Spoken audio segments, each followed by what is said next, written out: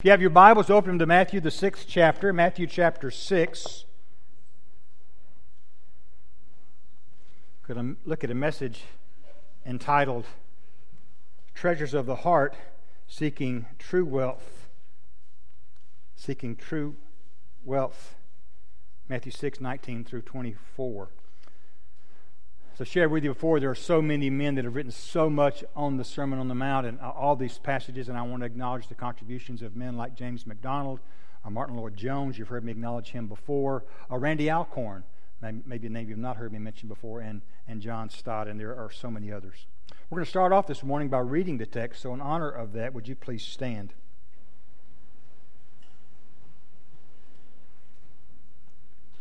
Jesus speaking says, "Do not lay up for yourselves treasures on earth where moth and rust destroy and where thieves break in and steal, but lay up for yourselves treasures in heaven where neither moth nor rust destroys and where thieves do not break in and steal. For where your treasure is, there your heart will be also. The eye is the lamp of the body. So if your eye is healthy, your whole body will be full of light. But if your eye is bad, your whole body will be full of darkness. If then the light in you is darkness, how great is the darkness? No one can serve two masters, for either he will hate the one and love the other, or will be devoted to the one and despise the other. You cannot serve both God and money." The reading of God's Word will be blessed. Please be seated.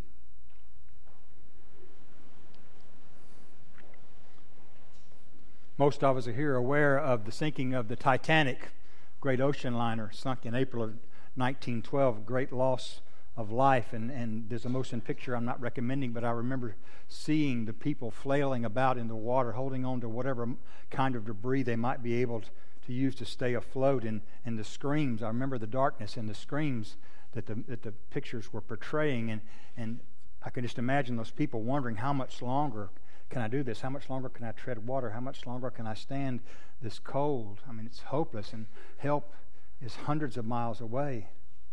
Now, suppose there's a preacher there among those who wants to get in one last sermon. And as he fights to keep his head above water, far enough to preach that last sermon, he begins his message with, "I want to share with you a few words today about the nature of water." Can you imagine the reaction that he would have gotten? Someone might have said, "We're all drowning here, and the best you can do is describe the water?" Sounds crazy, doesn't it? But it's kind of how I feel describing the all-pervasive problem of materialism. Our nation is drowning in a sea of covetousness, the sea of gotta have it right now. And you're thinking, thank you, Captain Obvious. And you're right. When we look up materialism in a dictionary, is defined as a doctrine where the highest values or objectives lie in material well-being and in the furtherance of material progress. In other words, it's a value system where buying and spending and accumulating is the most important thing in life. Now, hard to hear that definition and not say, okay, when you put it like that, materialism's definitely wrong. But then we look at the lives of our people, believers included, and man, we like to buy stuff. Why? Because those things make us happy, and they give us a level of comfort or control, perhaps, or bring admiration from others. And those are powerful feelings, but they can also be very toxic, because we can all too easily begin entrusting ourselves to those things, and they become the focus of our lives, which is a role reserved for our Father alone. And that's where we see that the church has been affected. C.J. Mahaney says, and I believe he's on to something, that the greatest challenge facing American evangelicals is not persecution by the world, but seduction by the world. We see this borne out in the attraction so many have to the prosperity gospel movement, which is no gospel at all, by the way. We don't have to look very hard to see the evidence of the worship of wealth in our culture. And the irony is, we know this, the irony is that with more money often comes more problems. Americans today, compared with Americans 50 years ago, have twice as many cars and go out to eat twice as often. But we don't seem to be any happier because of it. Rather than raising levels of satisfaction and well-being, we've seen record levels of debt and dissatisfaction. The average American, this is children and adults, holds a debt of almost $100,000 a person. While at the same time we see self-storage facilities proliferate to provide places where we can house all those things we just had to have that created the debt in the first place. Writer Matt Walsh casts a harsh light on what this shopping frenzy says about our culture. He says that's our entire economic system. Buy things. Everybody buy. Doesn't matter what you buy, just buy. Doesn't matter if you don't have money, just buy. Our entire civilization now rests on the assumption that no matter what else happens, we will all continue to buy lots and lots of things. Buy, and then buy a little more. Don't create or produce or discover, just buy. Never save, never invest, never cut back, just buy. Buy what you don't need with money you don't have. Buy like you breathe, only more frequently. And we could go on and on about our culture's fascination with money and possession, but here's the bottom line. You don't have to tell a man drowning in the ocean that he has a water problem. And you don't have to tell folks who are drowning in a sea of materialism and greed that they have a problem with materialism and greed. And yet there's this intriguing paradox in that it doesn't feel like a water problem. That's because materialism doesn't. It cannot ever satisfy. It leaves us feeling dry and thirsty like a desert, always wanting more stuff. And it's no wonder, because Scripture makes it plain that God is not pleased. And certainly He's not glorified with this attitude of covetousness that drives us to gain more and more wealth and more possessions. And we see in our text, Jesus tells us plainly, no one can serve two masters. We cannot serve both God and money. You can't have it both ways, Jesus says. Now listen, don't go away from here this morning saying the preacher said money's a bad thing. Money in and of itself is not a bad thing. It's an absolutely necessary part of life. Paul told Timothy the love of money is the root of all evil. To which he then added this warning: it is through this craving, this love of money, that some have wandered away from the truth and pierced themselves with many pangs. He also told Timothy that if a man did not provide for his family, he had denied his faith and is worse than an unbeliever. Someone might say, well, see, preacher, we need money, and if you knew my family, you know we need lots of it. And yes, taking care of your family does require us to make money. But it can also put us in a dangerous position where it's difficult to know when enough is enough. And to that danger, Paul addressed these words to Timothy and to us. As for the rich in this present age, charge them not to be haughty, nor to set their hopes on the uncertainty of riches, but on God, who richly provides us with everything to enjoy. They are to do good, to be rich in good works, to be generous and ready to share. Thus, now hear the echo of Christ's teaching here, thus storing up treasure for themselves as a good foundation for the future, so that they may take hold of that which is truly life. It's easy to understand. So many think that having more money is going to make us more happier, but we soon learn that it will not. James MacDonald reminds us that more of anything other than God will never feel that longing for fulfillment He has placed within you and me. The truth is that materialism and covetousness have a powerful stronghold on people, even believers. In fact, we're not only in bondage often to materialism and the covetous attitude it fuels, often we're in very serious denial about it.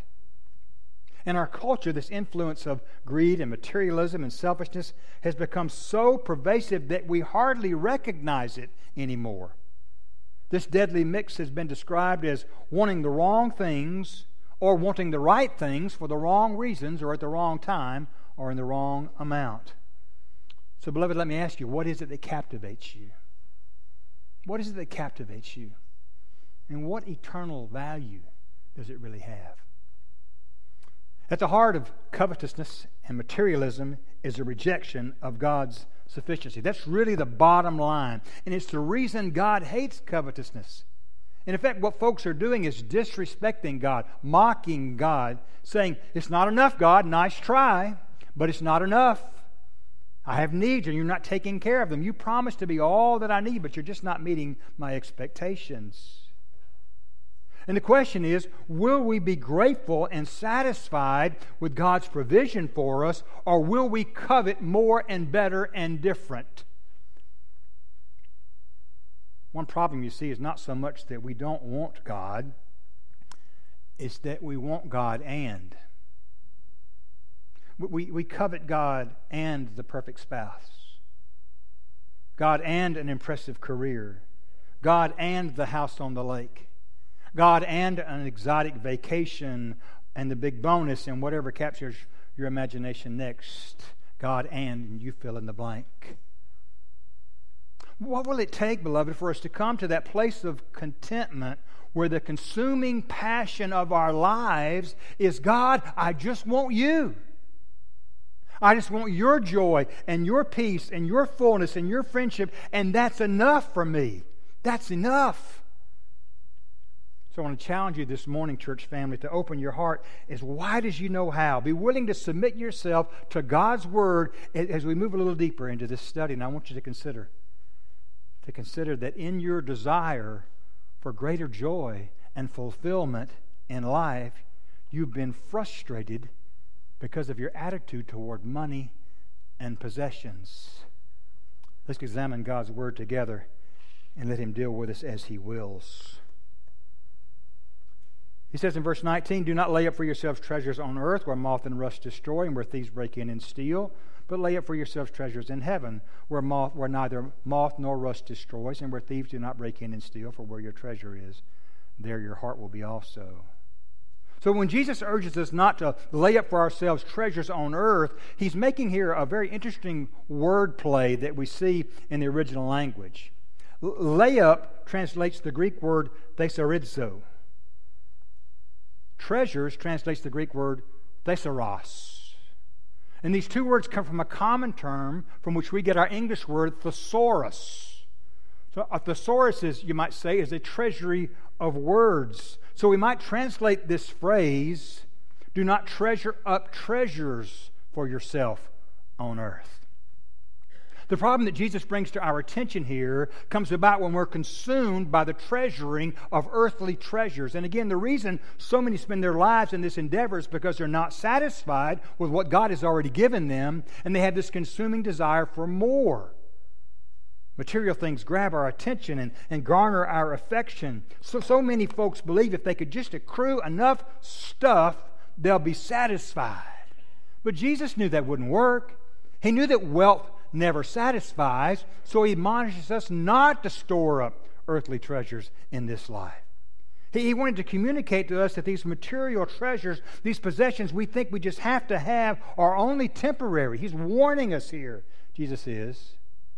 There we can see everything we so highly value taken from us in an instant.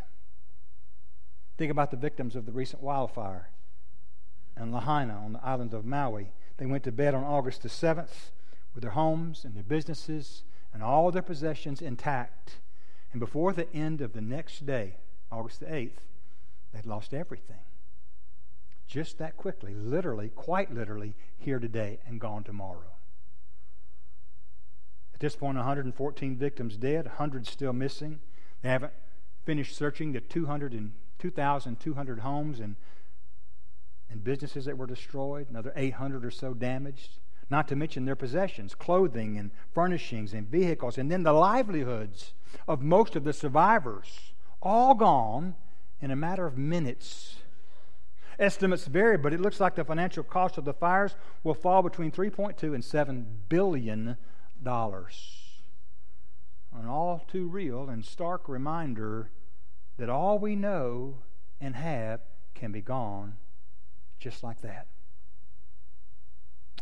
In Jesus' day, the rich were marked by their fine attire, and the very finest garments were made of wool. Sometimes those fine woolen garments would be interwoven with gold thread. Now, I'm not talking about gold-colored thread, but real gold.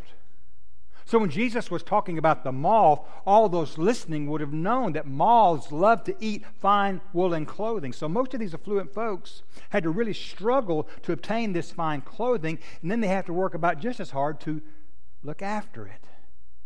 Another mark of Jesus' day was a full barn. That word translated rust here in verse 19 is rendered differently everywhere else it's used in the New Testament. What it literally means is an act of eating. Now, when you think about it, that works here, doesn't it?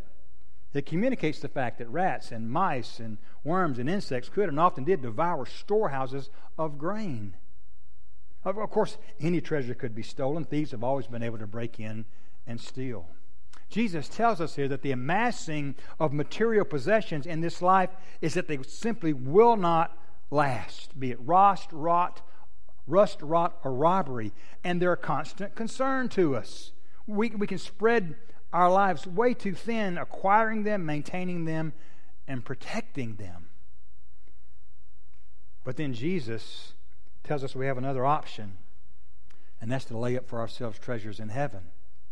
You see, if we invest in eternity, we invest where there's full protection. If our treasures are stored up in heaven, they will never be consumed. They'll never be stolen. These treasures in heaven include the rewards that await the believer who serves the Lord faithfully in this world. Jesus speaks to this in Matthew chapter 10. The one who receives a prophet because he is a prophet will receive a prophet's reward.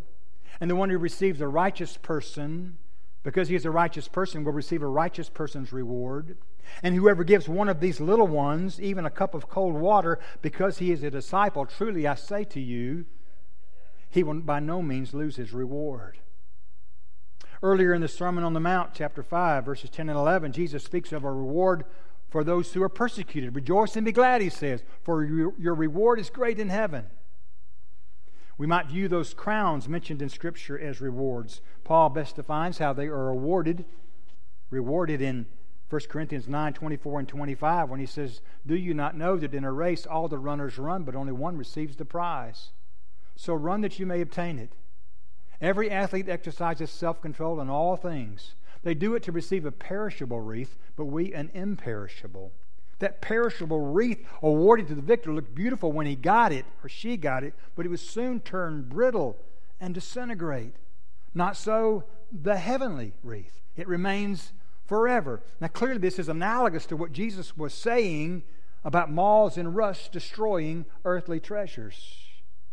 And then Jesus says that he will bring rewards with him when he returns to repay each one for what he has done. We read that in Revelation chapter 22, verse 12.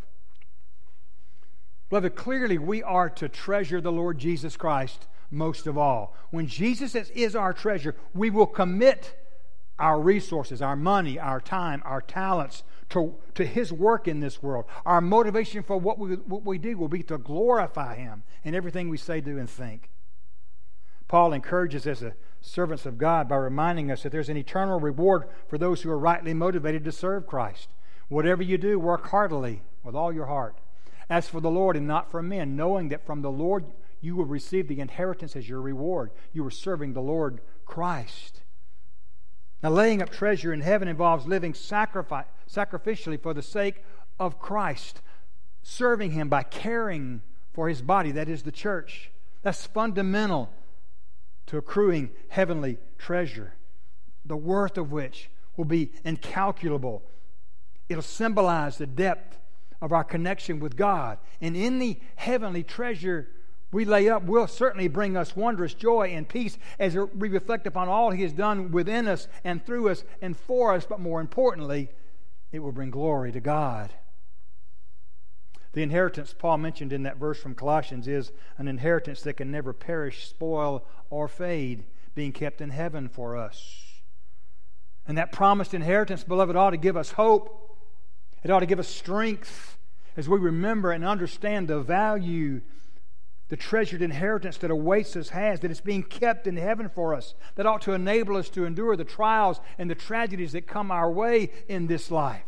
We can praise God even in the difficulties that we face because we have this guarantee that we will receive all that He's promised. For this light momentary affliction is preparing for us an eternal weight of glory beyond all comparison, Paul writes in 2 Corinthians 4, verse 17. Perhaps John, writing in Revelation 21, verse 4, gives us the best description of our inheritance. You know the promise well. It's comforted you many times, even right here at this moment as we read this verse in just a second. It gives you strength and joy and hope.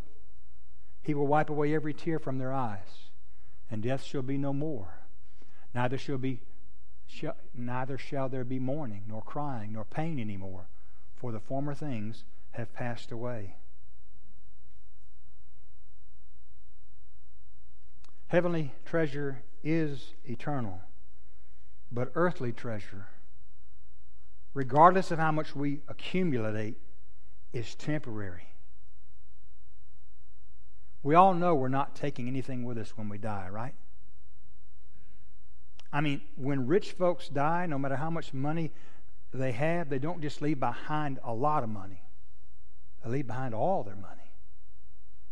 Randy Alcorn writes, when Jesus warns us not to store up treasures on earth, it's not just because wealth might be lost, it's because wealth will always be lost. Either it leaves us while we live or we leave it when we die, no exceptions. Realizing its value is temporary should radically affect our investment strategy. According to Jesus, storing up earthly treasures isn't simply wrong, it's just plain stupid. The most powerful, convicting statement Jesus makes about treasures found in verse 21, where Jesus says, where your treasure is, there your heart will be also. In other words, where we invest our treasure will determine where we set our love, our admiration, our adoration. It's how we can find out that to which we're truly devoted. Someone has said it's not so much that our treasure follows our hearts as it is that our hearts follow our treasure. In other words, what we invest in is that which we are dedicated to. Spurgeon writes, you must keep all earthly treasures out of your heart and let Christ be your treasure. Let Him have your heart. Beloved, whatever we focus on dictates our actions. When we focus on earthly success and wealth, we will spend our energy on those matters. When we focus on the kingdom, His will, His promises, our actions will reflect His priorities and His will. Our reward in heaven will last forever. Jesus says, beginning in verse 22, the eye is the lamp of the body. So if your eye is healthy, your whole body will be full of light. But if your eye is bad, your whole body will be full of darkness. If then the light in you is darkness, how great is that darkness? So closely tied to our heart attitude is the focus of our vision. Vision, of course, is made possible by our eyes. The eyes let light come in. They serve as the lamp or the lens of the body. And if they're working correctly, we can see very clearly. But if your eyes are bad, your whole body will be full of darkness. In other words, without clarity of vision, we walk around in the dark. The word that's rendered good or clear in some translations is also rendered single in the King James Version. Thought being that we should have a single-minded commitment to the Father. But an eye that's bad is one that's lost its focus, and it's representative of a heart that's divided in its loyalty. I mean, you get it, don't you? If our focus is not on Jesus Christ, if He's not supreme Lord of our lives, we can have no claim to any depth of spiritual understanding. The light we say we have is not light at all, but darkness.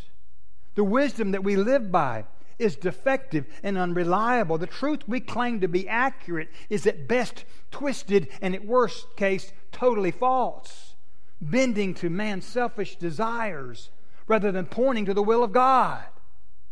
Jesus says, and if the light you think you have is actually darkness, how deep that darkness is. I used to think I knew what darkness is until I did a little spelunking while on a mission trip in Mexico a few years ago. I was enjoying it, but I am crazy claustrophobic, in case you need to know. I was enjoying it, though, until a young team member, a girl by the name of Rose, borrowed my flashlight. I thought she was going to look at something and hand it right back to me, but I turned her right around and she was gone. Leaving me in a darkness like I didn't know existed. I mean, I literally could not see my hand in front of my face. I remember trying to stumble around in the darkness, but the ground was covered with these softball-sized rocks and basketball-sized boulders interspersed among pools of water. So I was forced to just stand there and wait until someone came around with a light. The eye that is full of darkness is like that. The eye that's bad does not merely have a light that's faint or flickering. No, light is totally absent. The eye that is bad is blind to the things of God, leaving that person stumbling about in an endless sea of darkness, searching in vain for purpose and truth and hope and light for all that truly matters in life. Church family, how misled we are if we believe we can discern the truth of God apart from surrendering to the will of God. What we need is a clear focus, a clear vision of Jesus Christ as our Lord. And of course, in our text, it relates directly to the way we look at and use our money. That's the context of Jesus' teaching here in this passage. Beloved, listen to this. If Jesus is not our sovereign Lord over money and possessions, He is not our sovereign Lord at all.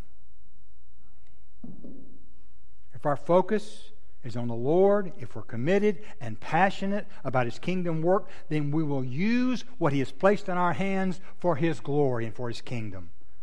But if our focus is on ourselves, then we're destined to become nothing more than covetous, materialistic pleasure seekers seeking our own glory.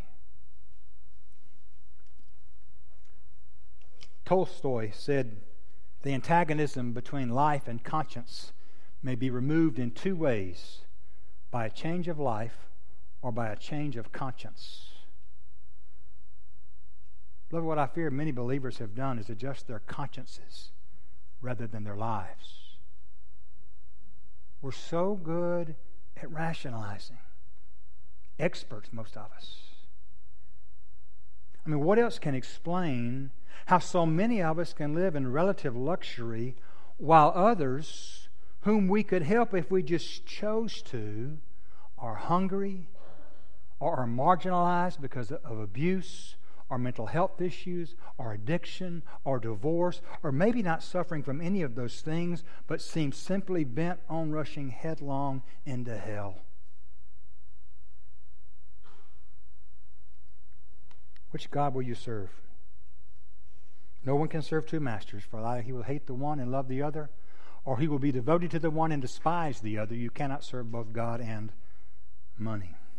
So not only must we eliminate confusion and misunderstanding about our treasure and about our focus, but we must also be clear about our God. We simply cannot serve two masters. That word translated masters here refers to a slave owner who has complete control over his slaves. So when Jesus referred to a master, He was referring to one who has absolute authority over our lives. Whomever or whatever is in control is our master. During a speaking engagement in Utah, Mark Twain got into a disagreement with a Mormon on the topic of polygamy. The Mormon boldly asked Twain, "Can you find a single verse in the Bible that forbids polygamy?" "Certainly," Twain replied. "No man can serve two masters."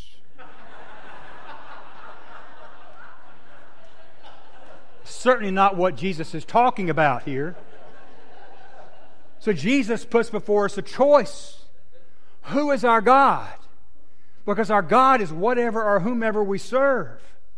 The most important thing in your life, that is your God. If money is the most important thing, then money is your God. If a person is the most important thing, that person is your God. If your hobby is the most important thing, that hobby is your God. Whatever elicits your supreme interest, that is your God. Let me ask you, beloved, who or what is your God? Is it the Creator of heaven and earth, the King of glory, the living and true God, our strong deliverer, the rock of our salvation, the great King above all gods, or something or someone else? Paul, in writing under the inspiration of the Holy Spirit in Romans 6 says that no one is free. Everyone is a slave to something or someone. Everyone is offering themselves to someone. Everyone lives for something. We all offer ourselves as sacrifices on some altar. We are all serving some cause, some bottom line, and that something becomes our master and we become its slave.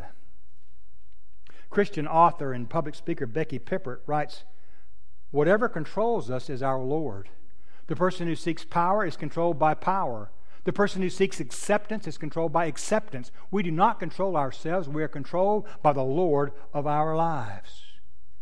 Beloved, we serve whatever we seek as our highest good, whether it's money or possessions or power or something or someone. So no one truly is in control of his or her life.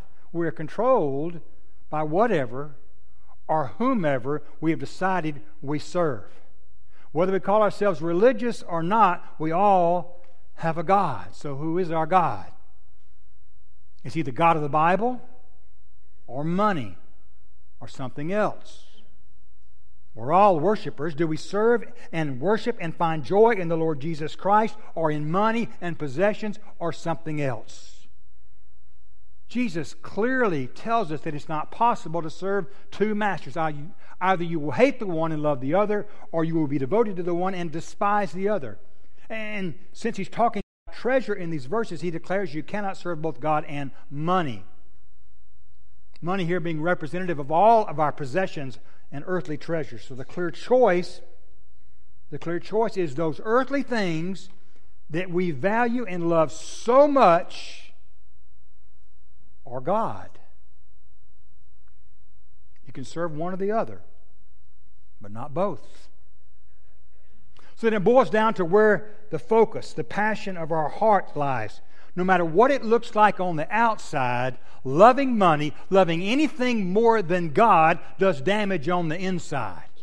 Soul damage.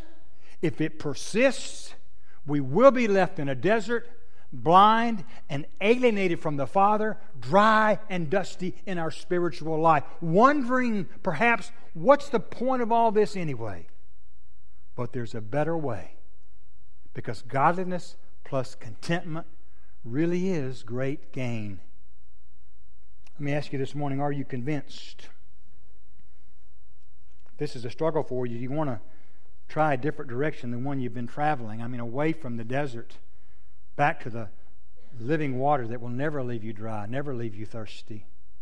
I want to share with you 3 choices as we close that will help us get in line with what the Word teaches about money and help us trade a covetous attitude for a genuine contentment, genuine, biblical, lasting contentment with what God has provided for us. The first is this: set proper priorities. Set proper priorities. Set a goal to develop a mindset that more really does not equal better off.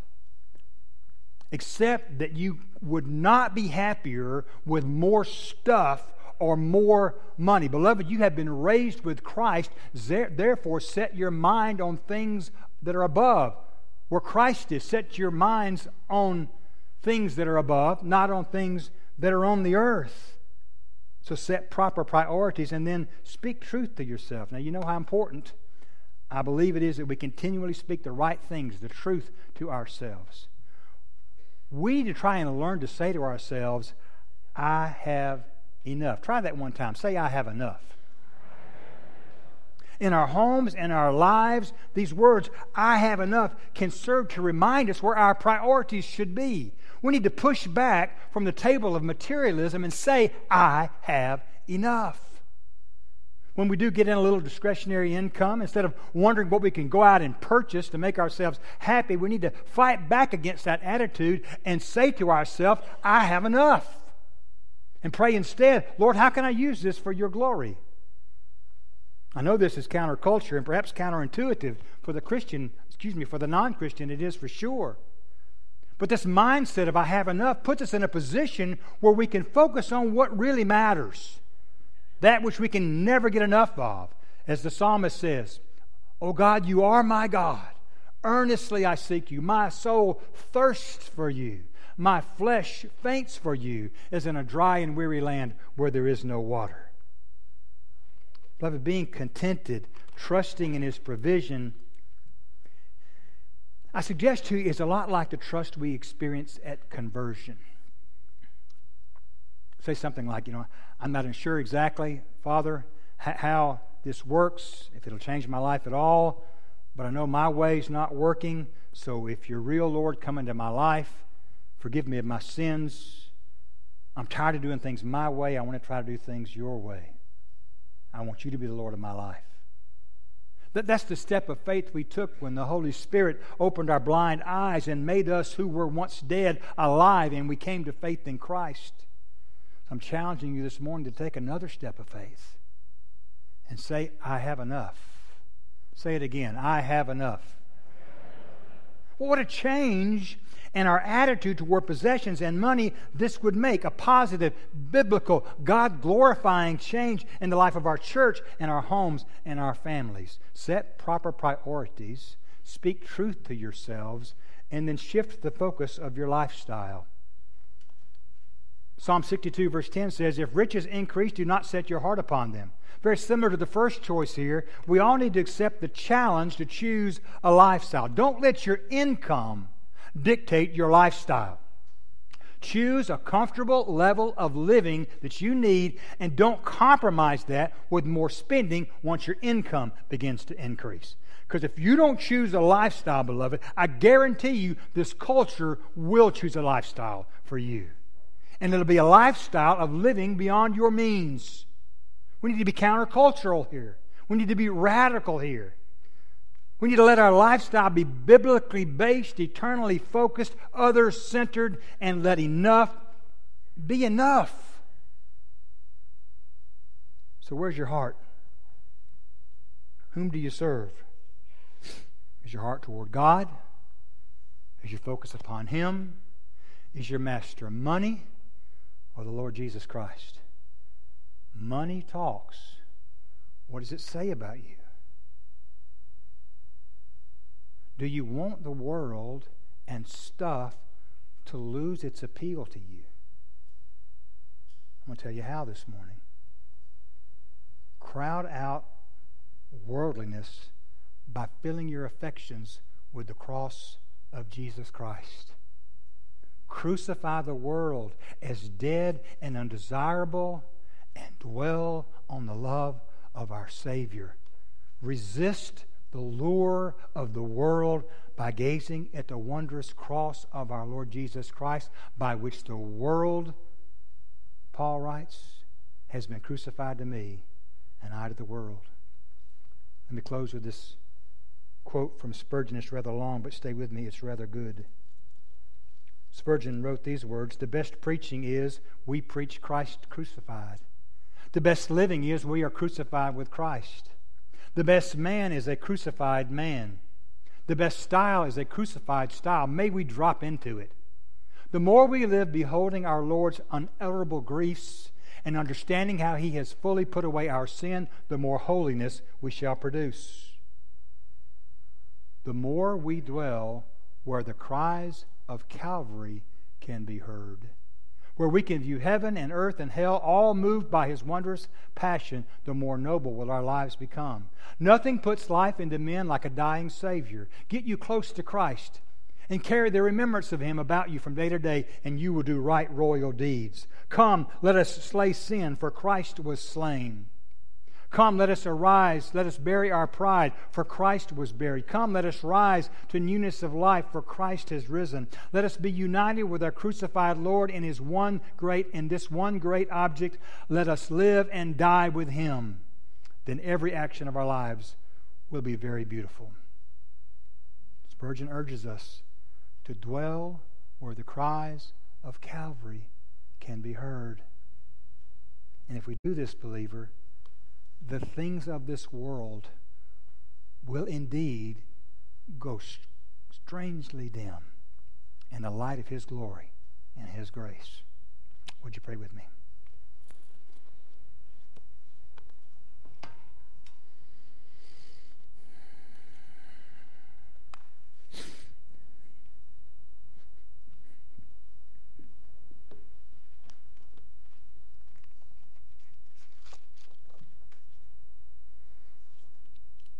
Heavenly Father, we are thankful for a chance to be in your word this morning.